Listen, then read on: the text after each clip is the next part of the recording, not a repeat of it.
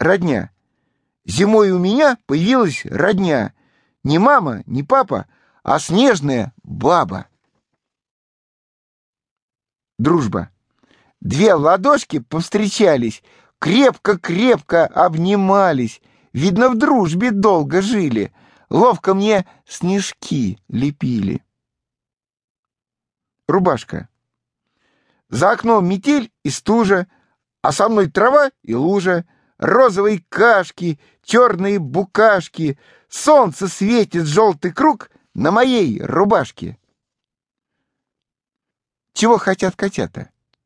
Быть не хотят котятами, котами стать хотят они. Яйцо.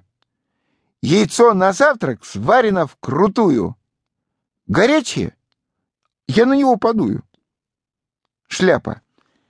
Если бантики на шляпе, шляпа маме, а не папе. Вилка. Вилы двигать сено летом. Вилка кушать за обедом. Если вилку в руки взял, ты почти что взрослым стал. Апельсин. Апельсин, оранжевое солнышко. Будешь есть? Смотри, не скушай зернышко. Котлета. Гуляет вилка по тарелке, ну а в тарелке полкотлетки. Догонит вилка, ап, и нету. Марина скушала котлету. Муха. Всем она жужжит на ухо. Познакомимся. Я муха. Ананас. Сочный, сладкий, вырос он для нас. В кожице шершавой ананас. Слон. Виден зверь со всех сторон, потому что это слон. Волк. Как увидит волк луну, воет песенку одну. У-у-у. Сок. Известно для румянца щек, полезно пить фруктовый сок. Жук. Я жук, и если зажужжу, уже на месте не сижу. Суп. Все на обед, отказываться глупо от вкусного, от маминого супа. Кролик. Я кролик. Знаю хитрую уловку.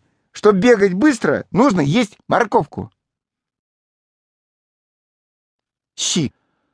Ложка в миске? Не ищи. Ешь скорей, остынут щи.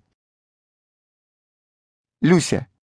Если Люся скажет маме «Лю», это значит «я тебя люблю». Чайник. «Лейся», — сказала чайнику Люся. Чайник послушно ответил ей «Люся». Утенок. Еще не утка я, утенок, зато я плаваю с пеленок. Пингвин. «Не боюсь», — сказал пингвин, — «в холод плавать среди льдин». Гусеница. Гусеница лист капустный ест, третий день, как ей не надоест. Радуга. Радуга цветастая, небо разукрасила, мне повыше лесенку, я по ней бы лазила. Не повезло. Печенье огорчило. В самом деле, я не заметил, как его мы съели.